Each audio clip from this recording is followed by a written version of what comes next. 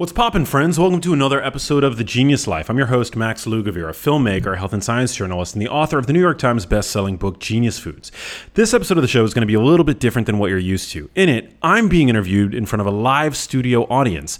That's right, it's from an event that happened in New York City a few weeks ago, where I got to meet some of the incredible listeners of this show. The event was sponsored by Cognizant Citicoline, and I'm going to tell you a little bit about Citicoline in just a few. But first, this was a really fun chat. I was interviewed by Jason Bosley-Smith, who's an expert in all things clinical nutrition. And over the course of the next hour, we talk all things nootropics, exercise, stress, and more. And you'll discover why I've coined the term keto fluid to describe my current approach to diet. Then we take a spirited Q&A from the audience at the end, where you guys asked all kinds of great questions, including one that almost got me to cry, actually. So I'm excited for you guys to listen to this show, and I welcome the feedback on it. If you guys want to hear more solo episodes, I don't think I've done a solo episode yet, or me being interviewed about various topics, or maybe a Q&A that you guys can throw me questions on Instagram and then I can answer here, let me know. Now, as I mentioned, this event was sponsored by Cognizant Citicoline. I'm grateful to them for putting it together. If you have read my book, Genius Foods, or if you have seen me post about the nutritional value of eggs on Instagram, for example, you've no doubt heard me talk about the importance of choline, and specifically its role in cell membrane fluidity. Critically important stuff, you guys. But I want to clarify what Citicoline is and talk for a second about the important difference between Citicoline and choline. They sound similar, right? Well, choline can be found in foods. As I mentioned, it's very rich in egg yolks, but Citicoline is actually a nootropic, or a brain-boosting chemical that your body naturally produces, but it can also be taken as a supplement for cognitive enhancement. Citicoline is more than just a choline source. Via a number of different mechanisms, it can serve as an acute cognitive enhancer, which means that it's a good candidate for a supplement to give you potentially an edge before a presentation or an exam. But it also is a potent long-term brain-supporting nutrient as well. So thanks to Cognizant Citicoline for sponsoring this episode of the podcast and my talk in New York City. Now, before we get into it, you guys, please take a moment to spread the word about what we're doing here at The Genius Life. It could be as simple as taking a screen grab and posting it up on your Instagram stories. Also, join my newsletter at maxlugavere.com. For one, it's a great way to find out about when I'm doing talks that are open to the public in your city. All you got to do is go to maxlugavere.com, enter your first and last name and your email address, and we'll be in touch, and you can opt out at any time. Seriously, thousands of people around the world are deriving real value from my newsletter, and if you haven't signed up yet, what are you waiting for? Without further ado, I want to get into this chat. I had a great time, and between Jason and I, we drop all kinds of knowledge, and I'm excited for you to listen to it. So here we go. Whoa. So excited. Hello, everybody. How's it going? Damn, you guys look good. Hey. Thank you. Well, thank you guys so much for coming. This is amazing. Normally, when I do a podcast, do we have Genius Life fans in the audience? Okay, amazing. Wow. So normally when I do a show, you guys know it's me interviewing somebody, but this is pretty cool. I feel pretty honored to be getting interviewed by Jason, which feels weird because you've got way more credentials than I do. But you drew the crowd here tonight, not me. They're not here to see me. Okay. Yeah. Well, okay, fair enough. But yeah, I hear the goodie bags are amazing, and you guys are each going to get a copy of the book. So thank you to Cognizant Citicoline for hooking this up and making tonight really special. Yeah, well, thank you, Max. It is a pleasure to be here tonight. Thank you for having me. And one of the things I wanted to start off maybe talking about is I recently heard a pretty amazing introduction, and sort of kudos to you on the work that you're doing when you spoke at the Aspen Brain Lab. So their VP, Doran Maddy of the Aspen Brain Institute, referred to you, and I'm just going to read it off the page to make sure I get the quotes right, as a new generation of bright light and filling the gap for brain health, among other things. And what's really, I think, amazing and pretty compelling is that you had this complete career 360 when your mom got sick, and you shifted now and you have a primary focus really on educating around brain health and dementia prevention. So maybe we could start off by just exploring that a bit and telling us a bit more about what led to your bestseller, Genius Foods. Yeah, sure.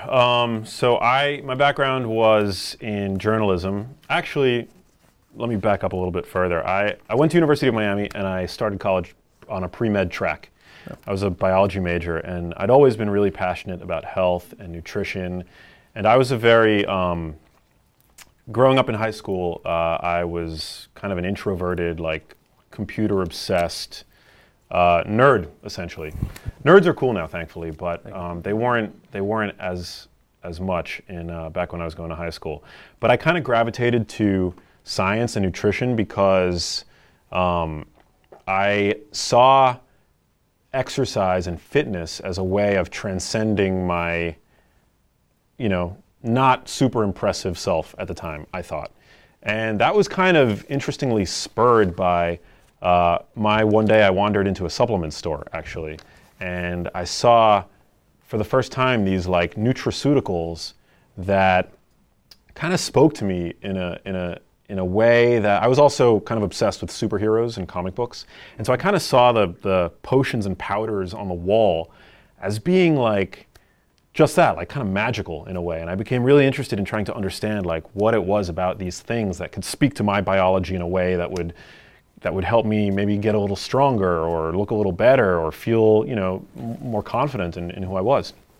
And so I started in high school, like working out and taking, supplements and reading about them. And actually my high school senior thesis I wrote on a supplement called creatine. And so I did like a deep dive, for that. I mean, it was like, at the time it felt like a monumental work. It was 10 pages long. And and I just felt like a scientist. It was awesome. I was also kind of tinkering with ketogenic diets. I read a book back then called The Ketogenic Diet by Lyle McDonald. So I was this was like 1998, 1997, around that time frame. And so I was like a very early adopter. And so that led to me going to school and, kind of focusing on biology. But then I got to Miami, and as luck would have it, I stumbled into an introductory film course, and I was just totally seduced by the idea of creativity and storytelling. And I had this like really charismatic professor who swayed me, and from one day to the next I was like, okay, I'm going to major in film and I'm going to double major in psychology, so I can kind of like keep a little bit of like my one foot in science. And that led to me basically getting this amazing job as soon as I graduated from college, hosting and producing content for a TV network that Al Gore co-founded. It was called Current TV. Does anybody remember Current TV? It was like, this news and information network for young people. And I got to do that for 6 years. It was like a dream job. Living out in LA, I got to cover stories that really ran the gamut from the environment to science and technology to health. And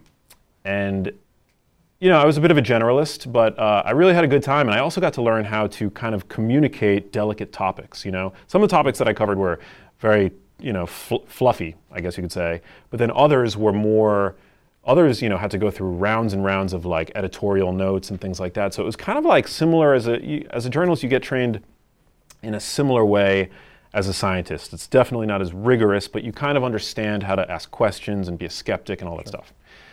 And then I did that for 6 years, and when I left, trying to figure out where I was going to go with my career, at that time in my personal life, I was spending more and more time here in New York City around my mom, and it was then that me and my family saw the very earliest symptoms of what would ultimately be diagnosed as a form of dementia. And it was just like heartbreaking. But of course, at first, we were all totally ignorant. I had no prior family history of any type of dementia, any brain problem really.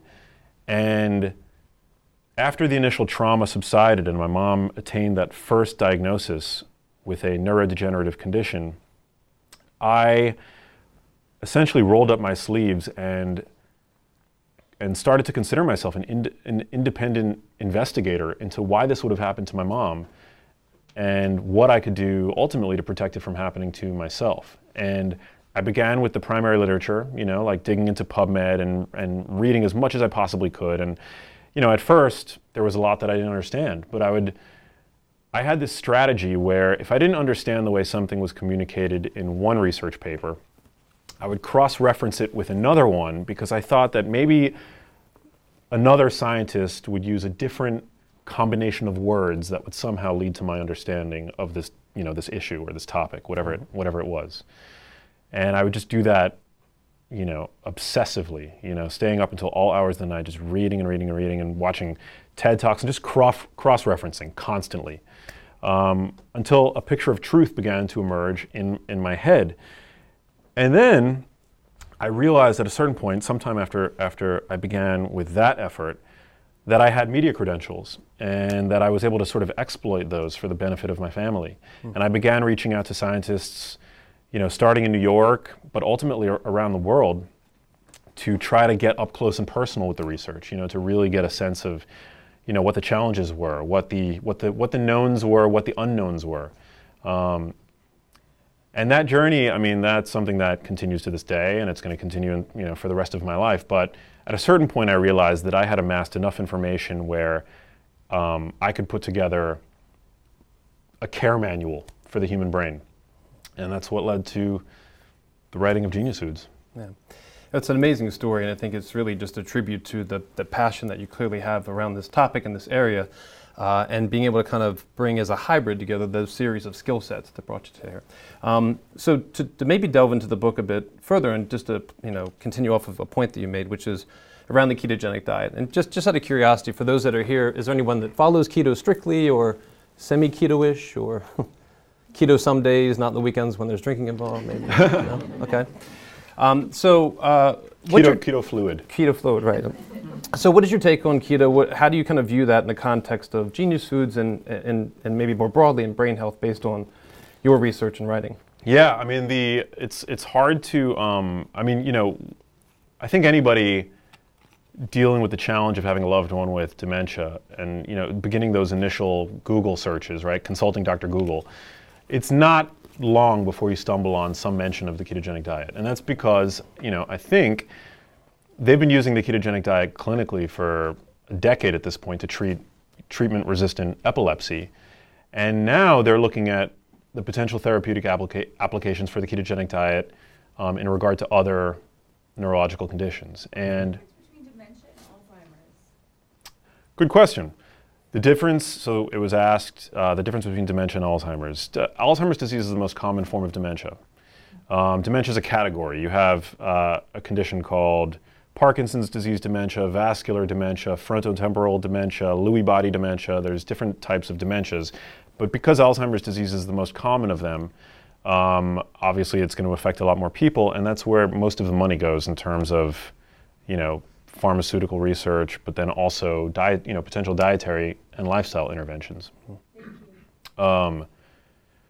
So, yeah, ketogenic diet, it basically, ketones I think are interesting because they are able to fuel the brain. Under everyday conditions, and especially when people are consuming the standard American diet, the brain is running purely on sugar.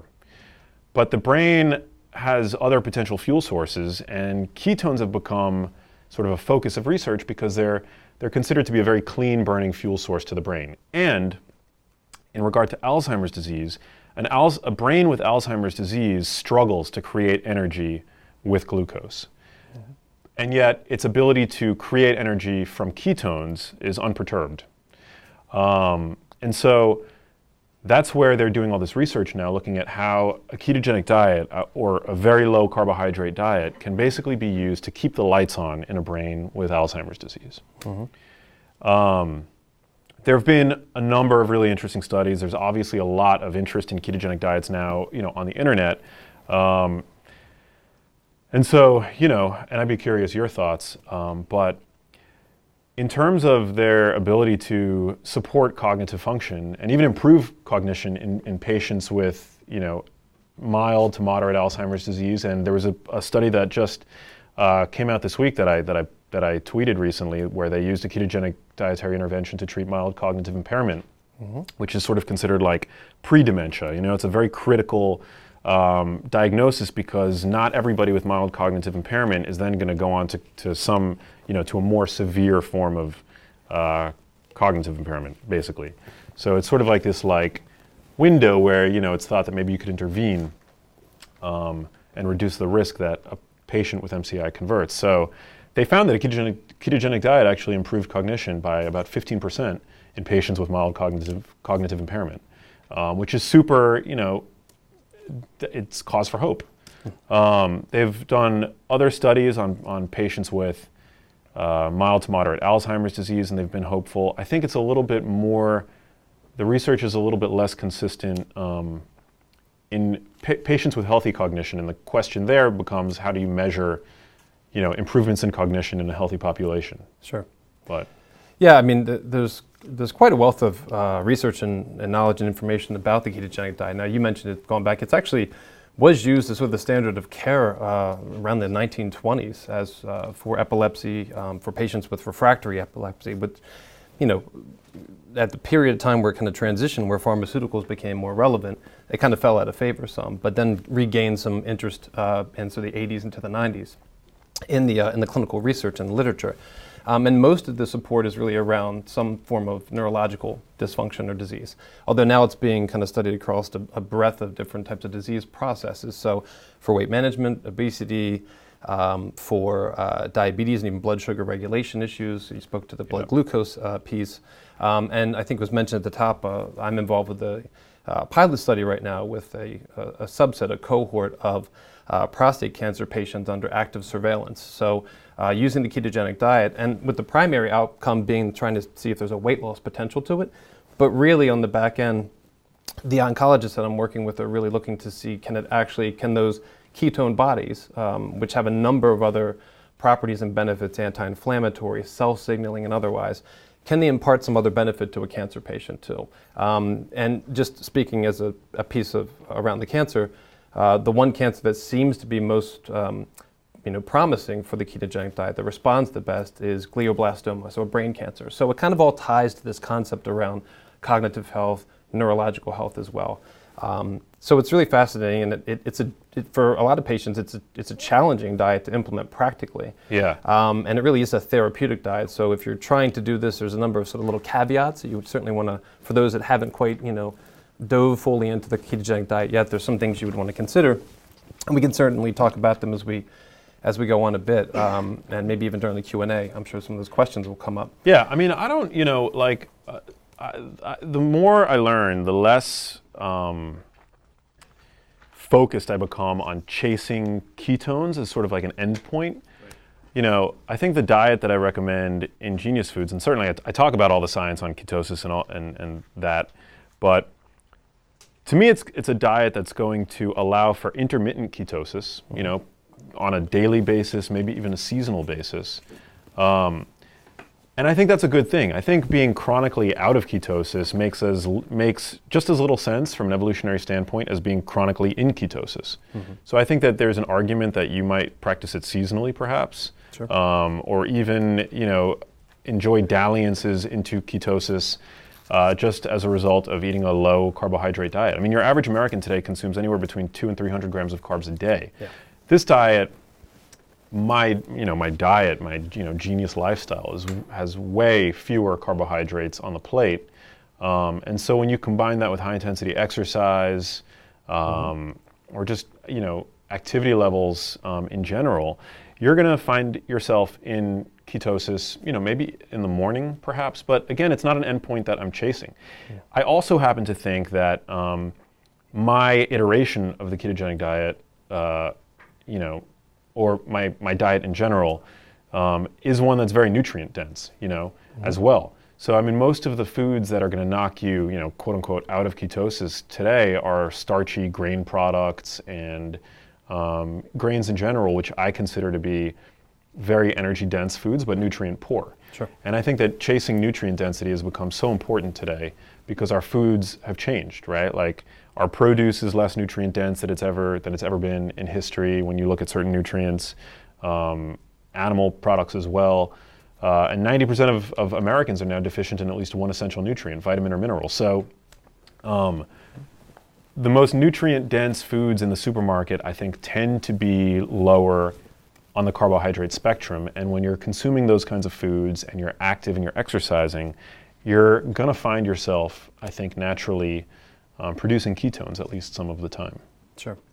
Yeah, and that's a nice approach too, because it doesn't become too narrow or rigid, and it allows for some flexibility in someone's lifestyle, but also this concept of metabolic flexibility, being able to use either ketones or potentially glucose for energy, for fuel of the body. That might be a good segue then, Max, into the next piece, which is clearly you believe that we can make a difference in how our brains age. And we hear some terms like brain hacking and nootropics, but maybe start with brain hacking. What does that really mean to you, and how you kind of pursue that? Yeah, I mean, brain hacking, it's a term, I'll use whatever term I have to use to get people to listen.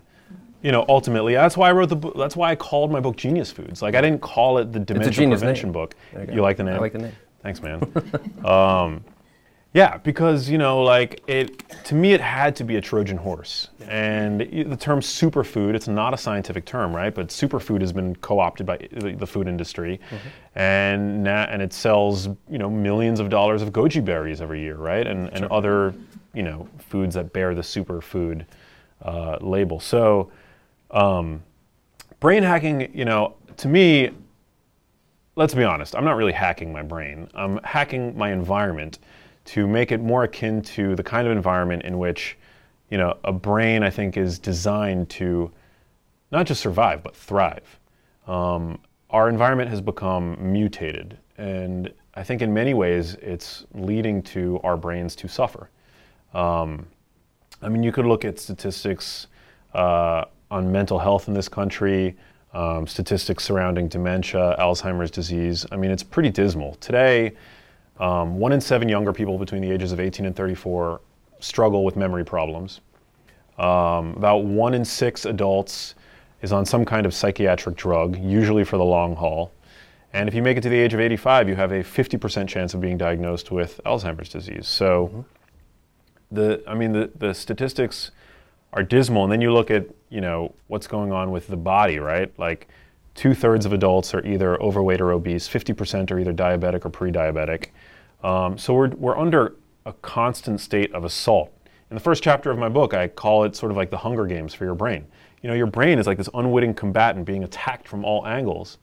And so for me, when I'm like brain hacking, what I'm really doing is I'm trying to give my brain the essential nutrients that it needs to function properly and to be able to defend itself against the many insults that are waged against it in the modern world. I'm looking at ways of optimizing my sleep, of being more active in a world that chronically compels us to be more sedentary. And I'm looking at ways of dealing with stress. I've become really interested lately in this concept of allostatic load, which is super interesting. So like our bodies they love to be in a state of balance, right? The scientific term is homeostasis. And your body works very diligently and elegantly behind the scenes to maintain this balance, right? Your blood sugar goes up, your body's working really hard to bring your blood sugar back down. We're confronted with a stressful stimulus, and we have these mechanisms that are hardwired to get us out of harm's way so that we can ultimately find balance again. All the steps that your body takes to to regain that sense of balance is called allostasis. And we each have a limited, what's called allostatic load, right? And the way that I think about it is sort of like a cup, like an empty glass. And, when you're functioning in a balanced, relaxed state and you're allowing yourself to recover adequately from your job, from your personal life, you're basically functioning, in a state where that glass is empty, so that you could throw in things like fasting or high-intensity exercise or, even caffeine, which stimulates to some degree your body's stress pathways. But the problem is many of us today are functioning in a state of allostatic overload, where we're just chronically stressed out, right? Too much coffee. And I like coffee. I drink coffee, and coffee I think is good for you. But too much coffee I don't think is very good for you. And then people read about things like fasting and ketogenic diets and high-intensity exercise. And a lot of this stuff I'm sure comes from me, right? Like saunas and cold, therapy and all that stuff. And it can all overload the body to some degree. And so hacking the environment, in many ways, I think is just making sure that you're functioning, that your baseline state is one of balance. So that you can begin to add in those kinds of maybe a little bit of intermittent fasting, maybe some high intensity exercise. Because those are the things really that I think make us better and more robust and resilient. Yeah, and there's this concept of eustress, which is like a positive stressor on the body. But if you're in a state of allostatic overload, those things, although in a healthy state, would otherwise be healthy for you and produce a certain positive outcome, can be deleterious, can actually do more damage than good. Yeah. And it's interesting, like the allostatic load concept is really around, if you look and kind of dig into the research of the science on that too, they'll talk about really it's the overload to the neuroendocrine system. So the neuro or nervous system and the endocrine system or the hormonal system. So we're talking about brain and cognitive health. It's those two systems that primarily kind of signal stress response. So it's really important for, and a great point I think that you make to kind of, for everyone to appreciate the concept of allostatic load and to be able to balance things appropriately. Yeah, totally. I mean, that's why I think that's where those individual variances occur, where like, I get I'll talk about the benefits of coffee, but then some people don't tolerate coffee. And I'm like, well, are you chronically stressed out and you're drinking 5 cups a day? Right. Because that's not going to make you feel good. Sure. Yeah. Well, let's talk a little bit more then, because you touched on a couple points around really specific nutrients and nutrient density. So maybe we can talk into some specifics around foods and certain nutrients that you talk about in the book and that you really are, again, highlighting as maybe the primary kind of nutrient-dense foods that you would recommend to the audience and to readers. So what are some of those things you consider sort of the must-have sort of nutrients and foods to kind of focus in on? Yeah, well, I'm a huge fan of carotenoids. I talk about those quite a bit in the book. So these are pigments. Usually they're plant pigments, so lutein, zeaxanthin. But I'm also a huge fan of a marine carotenoid called astaxanthin, which the research on astaxanthin is pretty cool.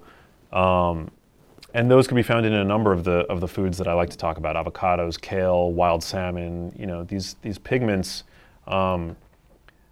They act like antioxidants in the body, but ultimately what they do is they protect your cell membranes, which is really important. Those membranes are really sort of, I think, underappreciated, but they're the unsung heroes of our cognitive function, of our energy levels. If a cell doesn't have access to the outside signals that it's meant to receive, or fuels that it needs to create energy, or ATP or energy, then you're going to be at a loss. I'm also a big fan of nutrients that support neurotransmitter production. I've talked a bit about choline. And that's one of the reasons why it's been so great to, get to do these events with Cognizant Citicholine. Many people don't consume, I think the statistic is like, 10% of adults get adequate choline in their diets, which is strange because they're found very abundantly in, foods like egg yolks. Choline's important because it provides not only, going back to the cell membrane, the raw materials that your brain requires to create healthy fluid cell membranes, but it serves as the backbone to acetylcholine, which is an important neurotransmitter involved in learning and memory. Yep. So I tend to obviously, recommend getting all of your nutrients from food, but it's difficult today. As I mentioned, our food has become a little different. And so I'm not opposed to supplementation in any way. I appreciate that Cognizant Citicholine, it's a direct precursor to that, to phospholipids basically, right? That create the phospholipid bilayer, which is essentially how cell membranes orient themselves in space. Yeah, and to your other point, how cells communicate with the outside of the cell, the extracellular space with one and other cells. That's important certainly in neurological health. But really in health overall, we've got transporters in cells, we've got receptors, they're all kind of around that cell membrane. So if the cell membrane doesn't have the right combination or balance of sort of stability and fluidity, it doesn't function well. If the cell doesn't function well, then the tissue doesn't function well. If the tissue doesn't, then the organ or gland doesn't, and then the organ system, and then the organism, meaning the human being. So it really does start at the cellular level, and that's why that phospholipid bilayer, the membrane, and choline and these types of nutrients are really vital to health overall. I actually just read on the travel up here a 2018 study published in the Journal of the American College of Nutrition around actually looking at choline, looking at egg and choline and lutein, because eggs have both in the egg yolk, choline and lutein in them. Nature's so multivitamin, right? Yeah. Not to again use the term superfood, but again a nutrient-dense food, where it actually showed that both choline and lutein were important, really critical to neurological development 1,000 days post-conception. And then even further, that lutein may have a significant role toward all cognitive decline in adults as well. So they both play a really integral role. Any other foods or nutrients that come to mind in addition to the few that we mentioned? Are there other things that kind of jump out to you? I know I've heard you talk about magnesium a bit before. Is that something that you're, again, thinking of in terms of both dietary intake with food as well as potentially supplementation where necessary? Yeah, I mean, let me just, I supplement with, I'll take a B complex. I had slightly elevated levels of a compound, an amino acid called homocysteine, which is a risk factor for cardiovascular disease, for Alzheimer's disease. It went down as soon as I started taking, or not as soon as I started taking, but over time, after beginning taking a B complex. Vitamin D intermittently, fish oil intermittently. I do supplement with magnesium glycinate. Magnesium, I've just, it's kind of mind-blowing the degree to which magnesium is utilized in the body. It's pretty popular for, energy creation, for DNA repair. So I'll supplement with that. Our foods are becoming, there's just over a 50-year window. Some of our nutrients have declined by up to 38% just between the years of 1950 and 1999. There was a researcher at the University of Texas named Donald Davis who did this huge meta-analysis of all the nutritional information for our produce. And, so our food is changing. And that's owed, I think, to many, there are many reasons for that, whether it's monoculture, or the fact that it's been speculated that because there's more CO2 now in the atmosphere that our plants are growing faster. And so, I definitely think that there's a place for supplementation. What I don't agree with is that there's this like one-size-fits-all supplementation regimen. It's helpful to get labs to look at your blood work, to see where you may be deficient, and also your dietary tastes. Maybe you don't like foods that contain choline or whatever, Sure. So yeah, it's definitely like an individualized thing. Yeah. So how many, just out of curiosity with the lab piece, how many folks in the audience get some form of blood work or regular labs to kind of check these types of values? Okay, great. That's more than I often see when I ask that question typically in these types of settings or groups, is sort of like just maybe a few sort of do that. Yeah, it's but really they listen, they're woke. They listen to the That's true, there you go, exactly, right. My followers are badasses. That's great. So let's shift gears a little bit, because the one thing that we haven't really touched on yet really are nootropics, and I think there's at least some people in the audience who might be interested in your your take on this. I'd be interested in a little bit more of your take and ideas, because nootropics is an area that have some curiosity around, and some things like brain-derived nootropic factor is a protein that actually stimulates neuron development and differentiation, and really kind of actually the idea of sort of really growth. And I think one of the recent interviews I heard you talk about, hey, we now know that you can actually have development and regrowth and growth of neurons as time progresses. Yeah. Before it was thought that, well, once neurons die, brain cells die, they never come back. So nootropics, how do you define that, and what's your sort of take on those? There has been some mixed and maybe some controversial info in the media about that, so what's your perspective? Yeah, I mean, my sort of standard answer to that question is that food is the best nootropic. I really think that there's so much low-hanging fruit in people's lives. I've been very privileged to get to do, as was mentioned at the top, like I do all these TV shows, right? Like the Dr. Oz show, the Rachel Ray show. And so I'm definitely not a person who's been, I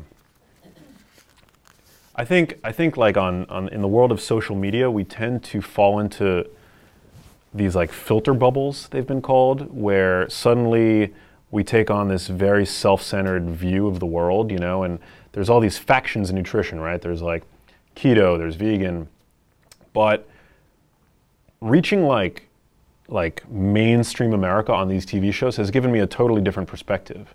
Because again, when you look at health statistics, I mean, people are not well. And so for most people, I think just like even an incremental improvement in their diets, like a little bit less ultra processed foods is going to have a marked improvement, I think, not only on the way that they feel, but in terms of their cognitive performance. So that's why, for me, I'm just, a big like stickler, I guess, to like, getting to the gym, cutting out the packaged processed foods as best as you can. We're all guilty of eating, like treating ourselves every now and then. And we shouldn't actually feel guilty for that. But yeah, I mean, generally I think that like food has a really powerful ability to boost cognitive function, and no matter what age you're at. Mm-hmm. So one of the studies that I talk about a lot, because it's sort of like the best evidence that we have that our choices can affect the way that our brains work, comes from the Karolinska Institute in Stockholm, Sweden. It's called the Finger Study, and it's ongoing. It's the world's first ever large population, long-term, randomized control trial, where they've taken older adults that are at risk for cognitive decline, and they've put them on a dietary and lifestyle intervention, and compared to the Swedes that are getting, or actually the intervention's happening in Finland, so the Finns that are getting the standard of care, even if you're like old and have at least one risk factor for developing cognitive decline, you can improve your brain's processing speed by 150% and your executive function by 83%. Now, generally speaking, we're all, younger than that population on average in this room and, those who listen to my podcast, but that doesn't mean that you can't improve the way that your brain works even if you're young. So I talk about carotenoids a lot. There was a research study at University of Georgia where they found that by supplementing with these compounds, lutein and zeaxanthin in particular, that this young and healthy population were able to achieve a 20% improvement in their visual processing speed, which is amazing because you're already, as a young person, you're already sort of considered to be at the peak of your cognitive prowess, right? Mm-hmm. And those compounds are found in food.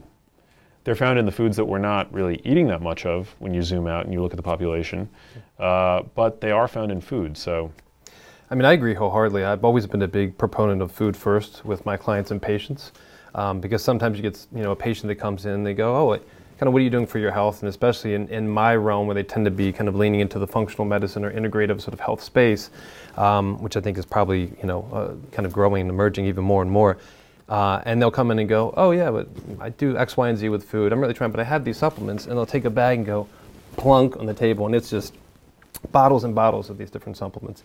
And it's just, they do a little Dr. Google search and they find that, this one might be good for this and this one for that, but it's never really specific to them. And again, it's not necessarily, unfortunately, quality. So there is a big difference in what you get in terms of supplements. I know myself as a clinician and with the company I work with that there is a focus on kind of quality and manufacturing things. So, and I know that that's something that we discussed before. So is there any kind of recommendations you would have? We start with food as our base, but if someone is saying, well, I'd like to find some sort of supplements that are, relevant to me and relevant to maybe protection or enhancement of cognitive function, what would someone sort of look for or not look for in maybe a nootropic or just really a dietary supplement in general?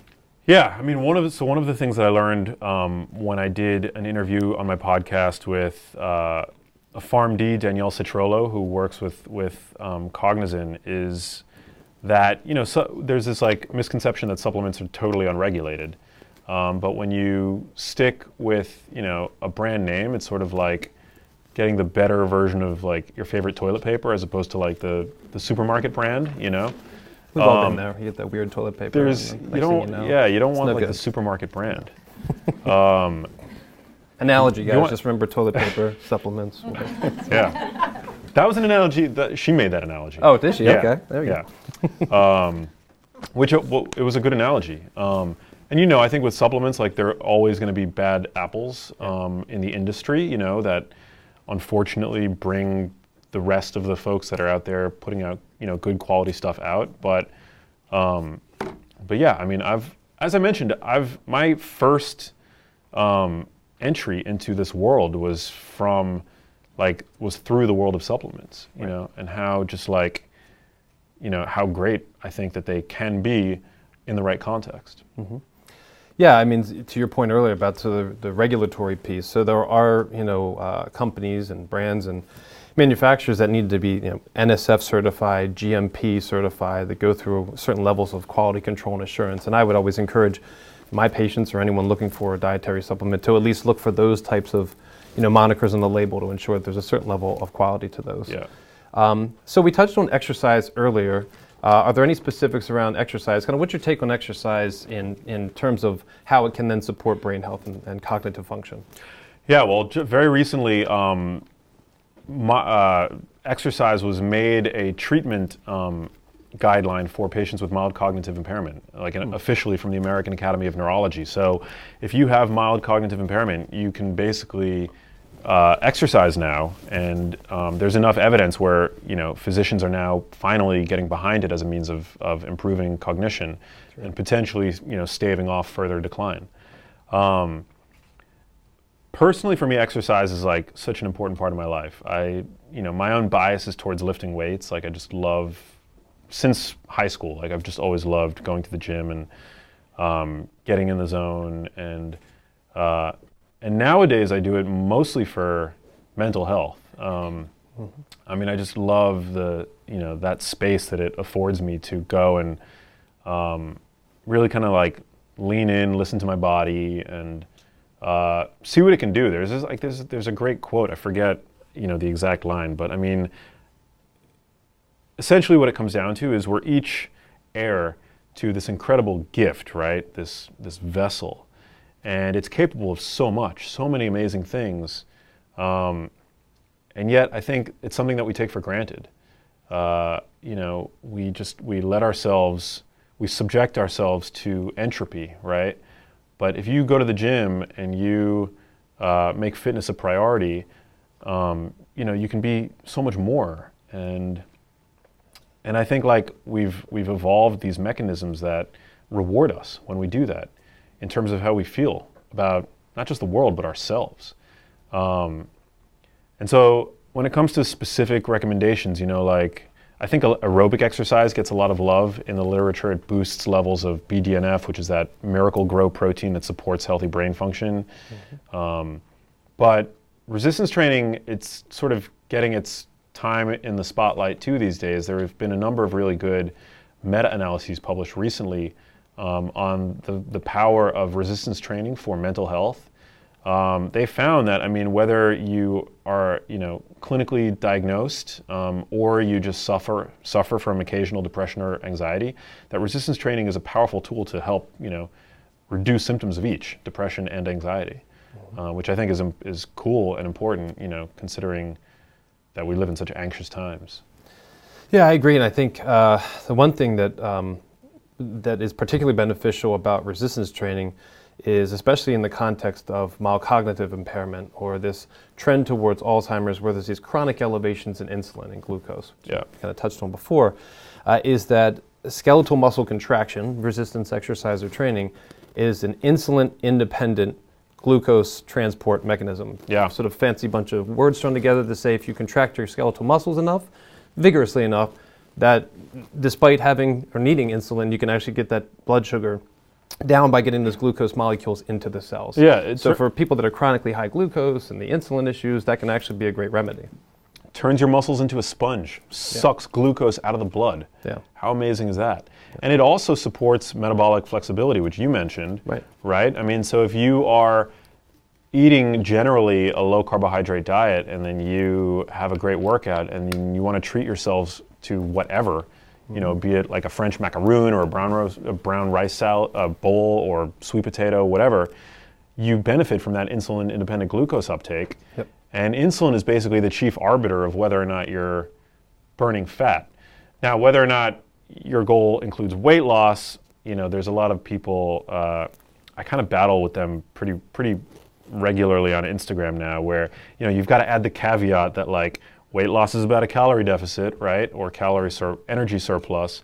But still, when it comes to brain function and brain health, I think being a fat burner and being metabolically flexible, being in a position where your body can oxidize fat, I think is critically important. I agree.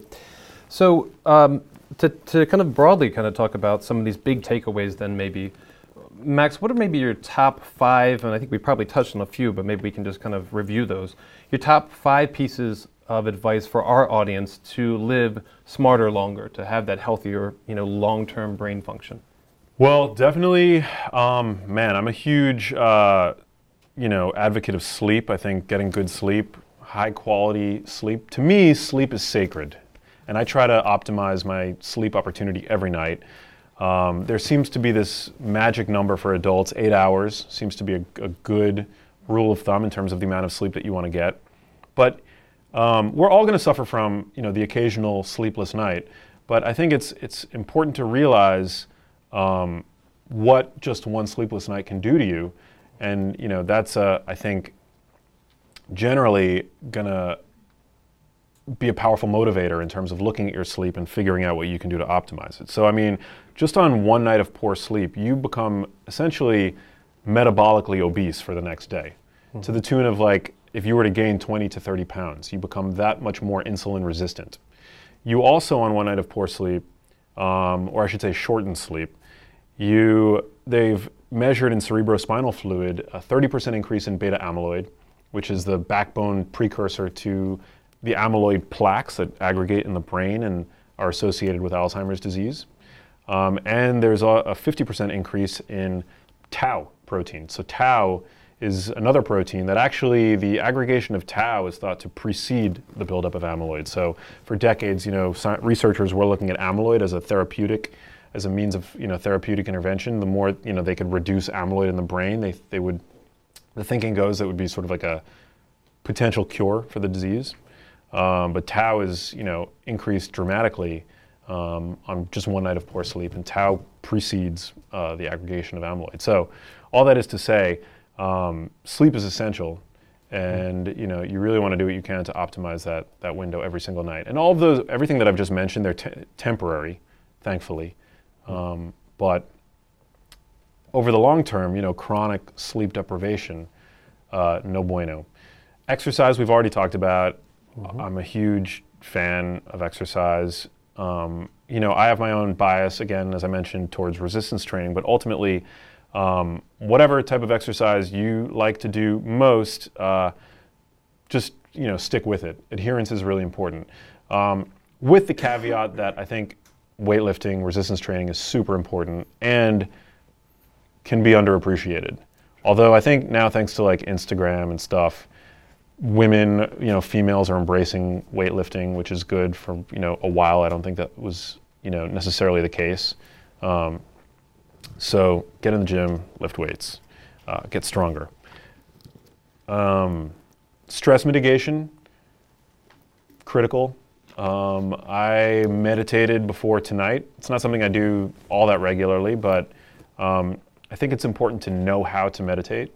So whether that means taking an online course or a class in person, meditation is it's an art form and a skill set that humans have been honing for millennia. And, the idea that it's just arrogant to expect to know how to meditate. You need to be taught to meditate, and to learn, a method that works. And then, man, what else? Okay, all those, we've got 3. Sleep, resistance exercise, resistance training, stress mitigation. Food?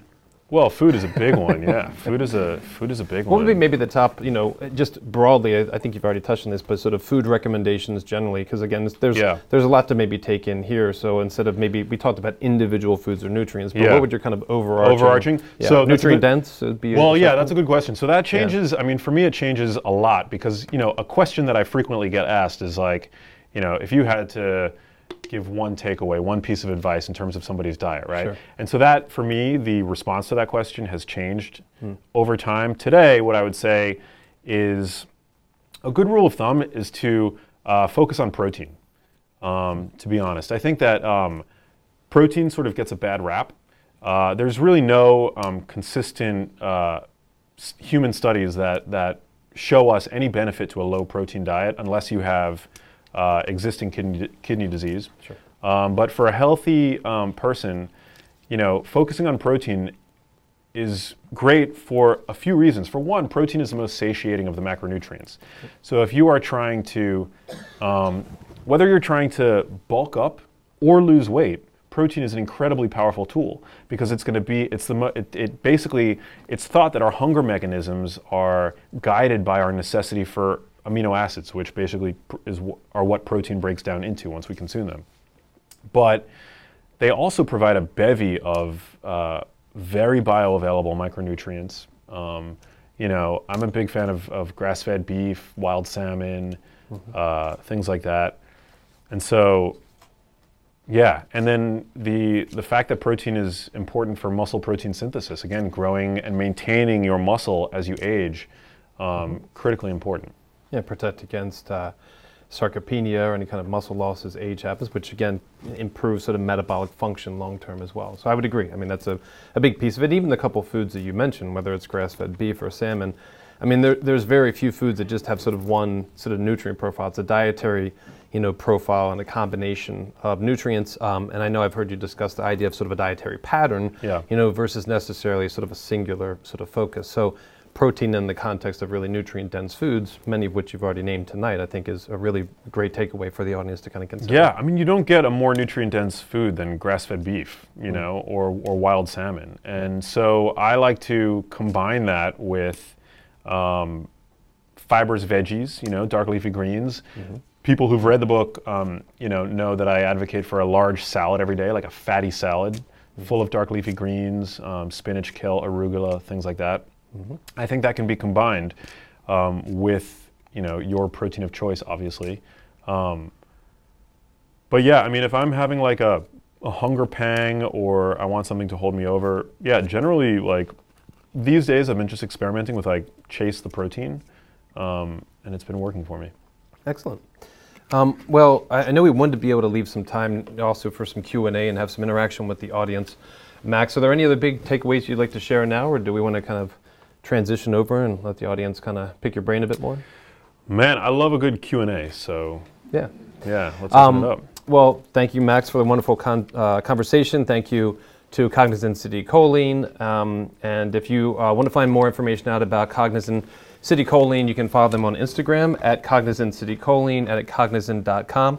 But we will transition now and move over to a Q&A session. We'll be able to ask questions. So we'll take it away in terms of how we're going to do the Q&A. We're just going to do hands up and pass the mic. Perfect. Oh, we've got a mic. Yeah. Great. Again, this is going to be recorded, right? So Yes. yeah, you got to. Yeah, we want to make sure we captured your questions. So yeah, it'd be great to. Good. And Jason's going to pick, right? Oh man, that gets me in trouble then afterwards if I don't pick everybody's questions. They find me outside. And that's fine. Yeah, that works. So does anybody have a question? I think I see a hand one up here first, gentleman right here in the third row. So Max, as it pertains to fasting, Peter Attia has come out and talks a lot about these 72-hour fasts. We also have like these 8-hour feeding windows. What's your perspective? Man, well, I've never done a 72-hour fast. Yeah, I'm a fan of like intermittent fasting, but I don't let myself get hung up on the hours. I think the most important thing in regard to intermittent fasting is consistency. There's some research that I've seen where generally we have no requirement for breakfast or anything like that, but I do think that our bodies adapt to our eating schedule. And so there was one paper that found that women who skipped breakfast basically had an increase in hunger and insulin resistance, but only if they were habitual breakfast consumers. So for those that regularly skip breakfast, there was no, detriment to not having breakfast. I think when it comes to circadian biology, I'm pretty compelled by the research that I've seen. I don't think that you want to eat too late at night. A good, rule of thumb is 2 to 3 hours before bed is when generally I'll shut off the consumption of food. And then, yeah, I've never done any of those like lengthier fasts. I've spent a lot of time looking into the fasting mimicking diet, which is basically like 5 consecutive days of very low calorie consumption. So it's basically like calorie restriction. But yeah, I mean, I think it's important to recognize that we have, there's fed state physiology and then there's fasted physiology. And I think we need a balance of both, right? Like our bodies do important things in both phases. And so that's where intermittent fasting to me holds value. So yeah, I'm a fan of it. Great. Next question in the front here. what do you think about raw veganism and medical media? Oh, man. I'm not a fan of veganism. I think it's, no shame. I mean, I think it's like if you choose to adopt that diet, then like I don't judge people who adopt the diet, but I just think that there's a very vocal minority of vegans that conflate their, ethics-driven agenda with like health science, and that's where I get kind of pissed off because there's no good evidence really to say that veganism is like good for the brain or anything like that. There have been a few books to come out on the topic recently, and I just don't know where these researchers, and I'll use air quotes to describe them, come out with that. Because I mean, all the best evidence that we have incorporates fish, for example, into that diet. So if you're talking about a diet for brain health and you're not including fish, then that's essentially what I would describe as quackery. And I also, Tell them how you really feel. yeah, I mean, so again, no judging if you do it for ethical purposes or anything like that. But I just don't think that it's optimal from a brain health perspective. And I will say that my mom suffered a lot, and her health was not good. And my mom was a low meat eater. My mom was an ethical vegetarian. She wasn't a vegan, but she never ate red meat. And she also, whenever she would eat any kind of meat, really, it was just for the protein. So it would only be like chicken breast. She also never ate eggs or anything like that. And the house that I grew up in, we were very privileged. I grew up here in New York City. We had access to healthy food. And it was always sort of like low fat, cholesterol free, animal proteins are not great for you. And I didn't grow up, I grew up eating, my mom had 3 boys and there was my dad, and we all loved meat growing up. But she was a low meat eater. So not that I'm going to say that is what led to her health problems, but it certainly, meat avoidance certainly didn't help her. And she was not, a researcher in any sense in regard to health. She just kind of got the information as it would come from media and from magazines and the like. And so in many ways I feel like my mom was victimized by dietary dogma and conventional wisdom and all that stuff. So I've become very passionate about kind of separating fact from fiction in that regard. And maybe right behind here in that third row with this hand up.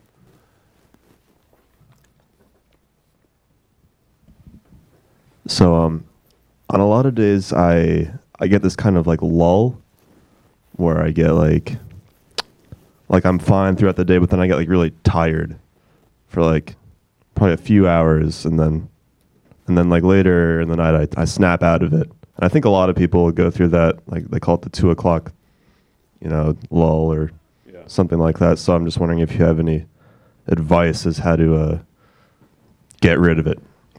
Well, I mean, I don't know if it's possible. Fatigue could be caused by, a myriad of different things, and I'm not a medical doctor, but sometimes I experience that when I am drinking too much coffee.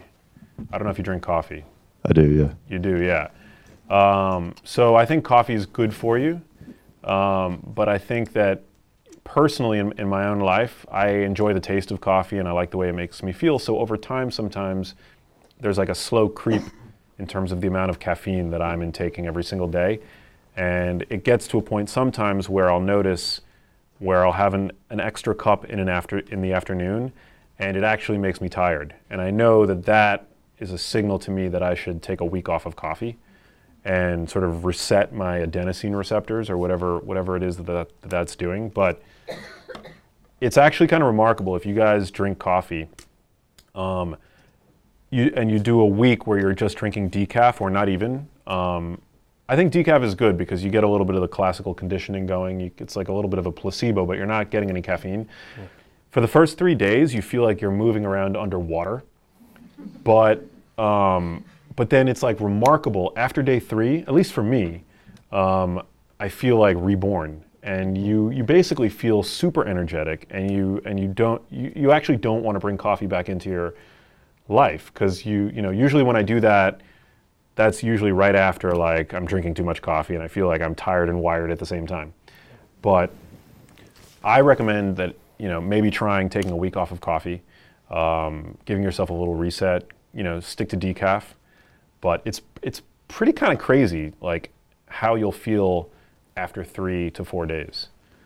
I have noticed that, yeah, but I always come back to it. I don't know. Well, It's intuitively, just- we it's get addicting. tired, we drink more coffee, right? But What's it's intuitively like when we get tired, we drink more coffee. Yeah. But I think it gets to, you know what it is? It's allostatic overload, Yep. is what I would, guess that is. So take the week off, and then come back to it. Try that. I have one more question, but It's up to you. You're the gatekeeper here. Maybe we could come back to you because we only have a little bit of time. There's a in the back here with their hand up, maybe. We'll make sure to miss some folks in the back that have questions. Hi, Max. Hey. So, do you have any advice what the best first step would be to help someone who has Alzheimer's already? Oh man. What stage? If anything. I'm not exactly sure. Oh. It's my uncle, but I haven't seen him in a while. Huh. Well, I think the best recommendation would be to make sure that they're exercising. And I would put that over food, because I had the experience with my mom where, at first I couldn't wait to spread the gospel of what I was learning and to try to put her on like my version of a, like a rigorous diet. But at a certain point you have to realize that people live the way that they want to live, and they're your loved ones, so you have to teach gently and then step back. And the last thing that I would ever want to do would have my mom, whose quality of life became so diminished, feel guilty, when I would were I to come over and see her eating a cookie or something like that, So you really don't want to impose any kind of restrictions, because it's not worth it for your relationship. But that being said, and also with patients with Alzheimer's disease, there's a shift in food preference. So, I mean, a ketogenic diet would probably be what I would do to impose on myself were I to develop Alzheimer's disease. But these are hard diets to adhere to, you know this. And they become even harder for somebody with Alzheimer's disease because there's a shift in food preference. They begin to crave sweet foods, actually, which is thought to be, it's been speculated that it's like the brain is like crying out for energy. And so, yeah, I think MCT oil might be a potential help, but again, I say that just as some of the research that I've seen is suggestive that it may help, because it provides ketones to the brain. And I sort of talk about why that is in the book. But exercise is something that I think anybody can do, and it's going to, I think, potentially help. I mean, they're using it as a treatment now for mild cognitive impairment. I'm drawing a blank on like specific studies that I've seen with exercise and patients with Alzheimer's, but I know that it slows the progression of Parkinson's disease. So I would just have them staying active as much as possible. And improves vascular function, the idea of exercise. And a lot of times in Alzheimer's patients, you have this sort of lack of cerebral blood flow. So to be able to have something as simple as exercise, but as something that sort of direct that you can do would at least be one area that would be useful there to get that blood flow circulating to those areas that maybe have been diminished. Yeah, it's a great point. Any type of activity, keeping them busy. And just like even above and beyond exercise, I've also become interested lately in what's called NEAT, which stands for non-exercise activity thermogenesis. So just like, making sure that that we all, but especially people with any kind of neurological condition, are staying active, and whether that means honestly doing dishes or chores around the house. My mom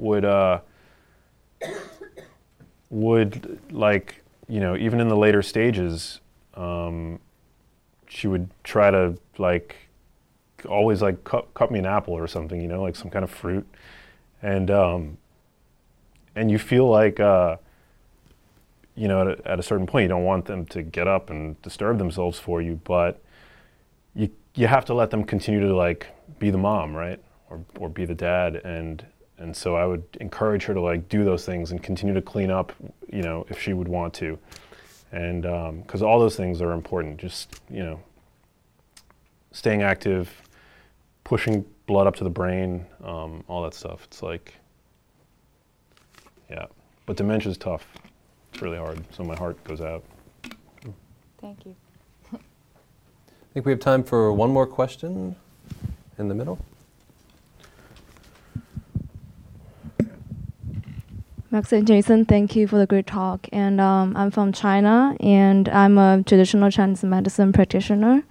So I'm wondering if, you know, during your research, have you come across anything related to TC, traditional Chinese medicine, in the world of brain hacking? And what do you think is there a role for Oriental medicine in the world of wellness right now? I think that there's a lot of wisdom to be gleaned from Chinese medicine and traditional medicine. I'm not in any way an expert in you know, like Chinese medicine, but I'm definitely, you know, open-minded, and I think lion's mane has lion's mane been a staple in Chinese medicine? It is, yeah, medicinal mushroom like reishi, lion's mane. Yeah. I'm a fan of lion's mane. There's some studies on it, and, you know, its ability to boost nerve growth factor and improve cognition in certain populations.